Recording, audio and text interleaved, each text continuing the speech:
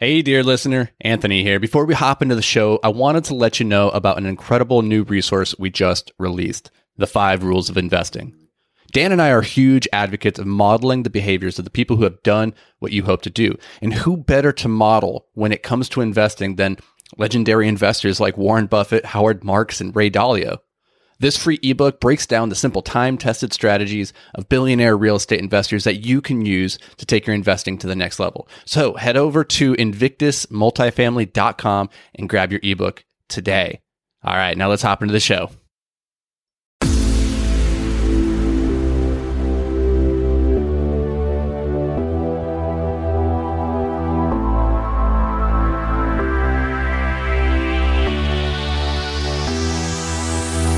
Hello and welcome to the podcast. I'm psyched to have you here. However, the guy sitting next to me is less psyched. That is why. Are you doodling? I'm in the middle of something. He's doodling. What are we doing? Is this a podcast? I know this is like an audio-only format, but at least like pretend like you're present. Nope.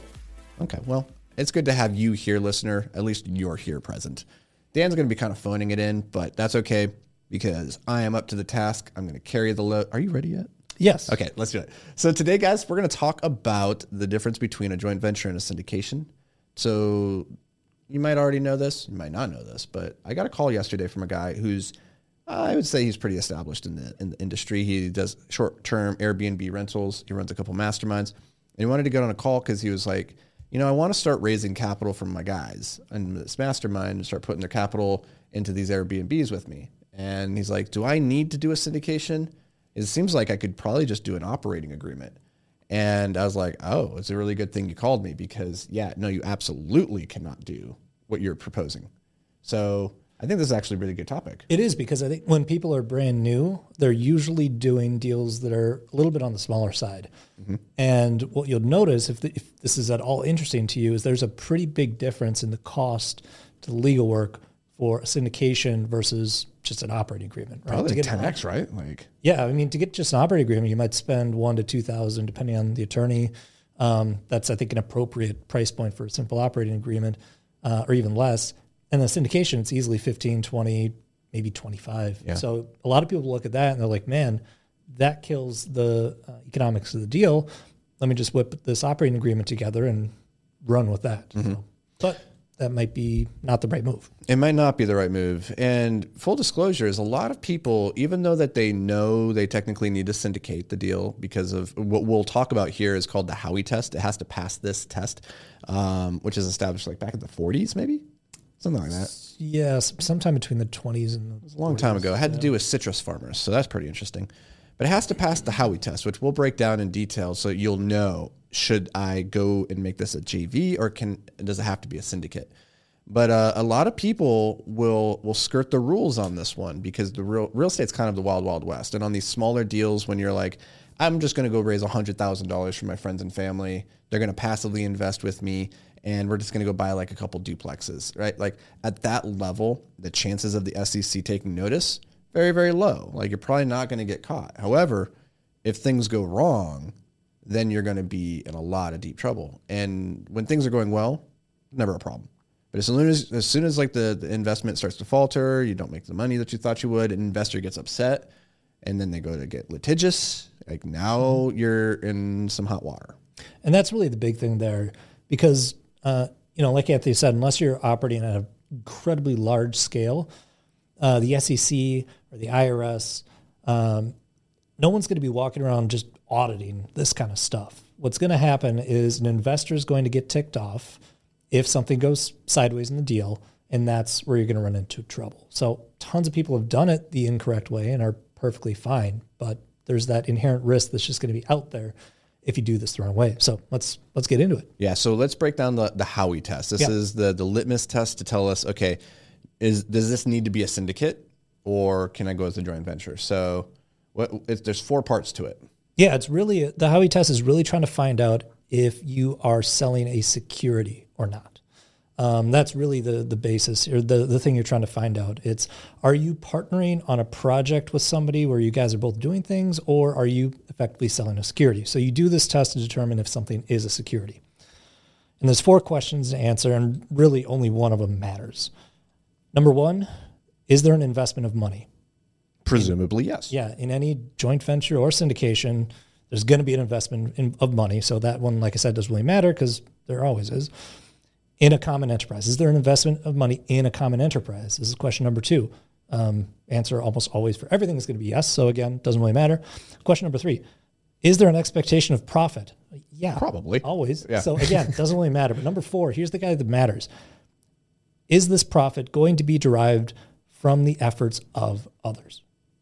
That's the ticket. Yep. Are you going to sit back and do absolutely nothing while somebody else does the work and delivers you profits? If the answer is yes, You have then a it is a security, and you cannot just do a simple operating agreement and call it a day.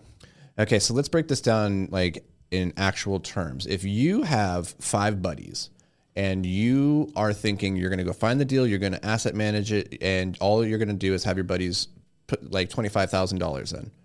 Well, if they're not going to do anything else, if they're not signing on the loan, they're not putting earnest money, they're not taking any risk, they're not managing it, they're not part of the property management. Well, and if that means they're passive. If they're not taking an active role, then it has to be a syndicate. It has to be because they are passively investing in a common enterprise with the expectation of returns. However, those same 4 or 5 guys, if you could find ways to get them active, maybe you have Jim sign on the loan, maybe you have Carla put up some earnest money, maybe Dwayne does some property management, and maybe don't have Dwayne do that. Okay, That's a Dwayne- horrible idea. Dwayne, you're going to sit in on monthly asset management meetings and you're going to take notes. You're going to be our note taker. Okay, so if you can find ways to get them actively involved, then you could do it as a joint venture. Mm-hmm. Now there's a downside to this, which is they do actually need to have active roles.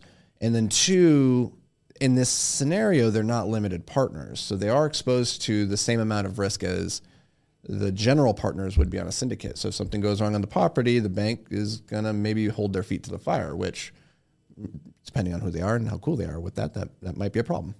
Yeah, I mean, that piece really kind of depends on the bank and how the debt structure. But that, I would have to say, is one of the easier ways to get somebody actively involved is to get them co-signing on the loan with you, right? That's a good way to have them actively participate. It's still relatively passive, acting as a guarantor. Takes some of the risk. Well, it doesn't really take the risk off of your plate, but it spreads a little bit over to them as well. Misery loves company. Yeah, and that's a really I'd say that's some of the lowest hanging fruit.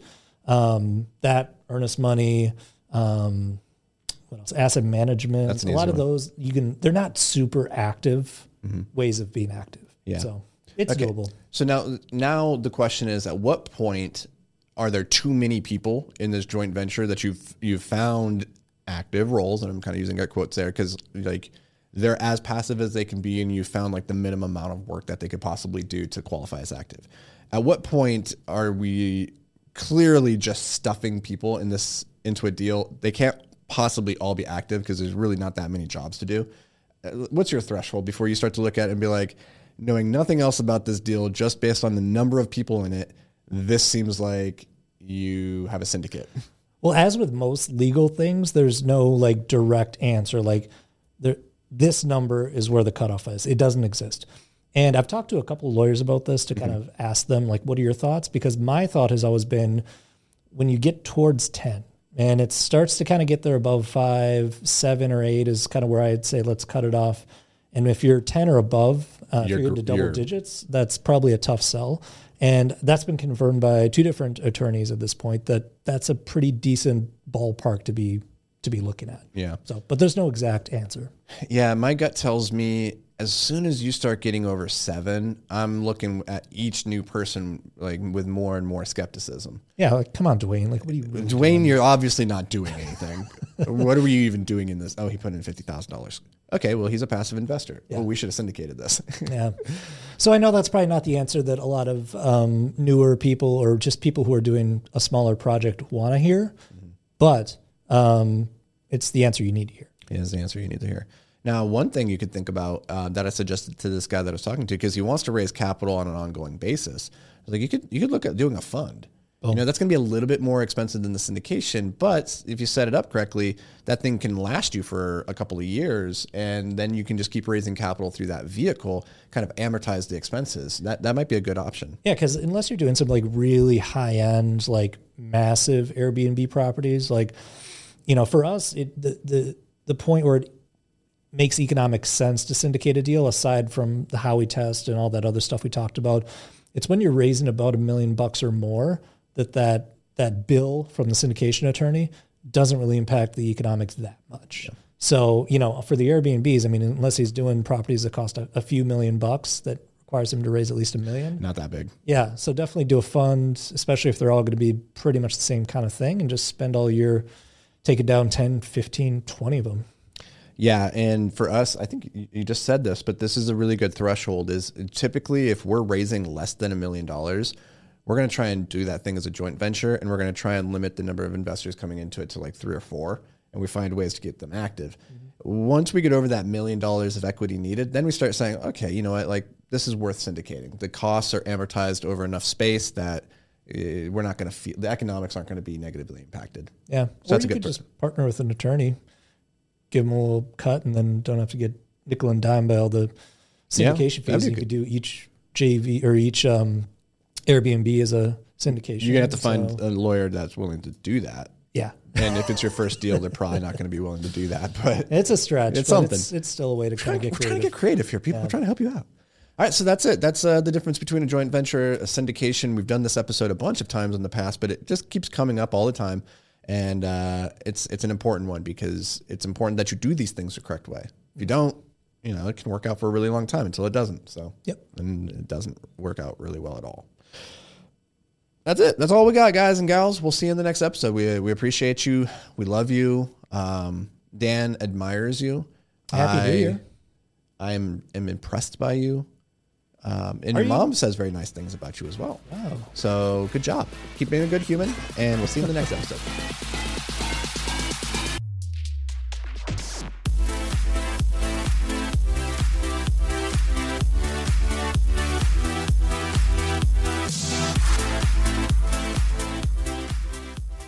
Hey, thanks for joining us for another episode of Multifamily Investing Made Simple. If you enjoyed the show, could you do us a massive favor? Head over to iTunes and leave a 5-star rating and review. Your feedback, it means the world to us as it helps us grow and spread the word about multifamily investing. And don't forget, sharing is caring. So fire this episode over to any friends or family who you think could benefit from learning all about multifamily investing. Thanks, guys. We appreciate every single one of you, and we'll see you on the next show.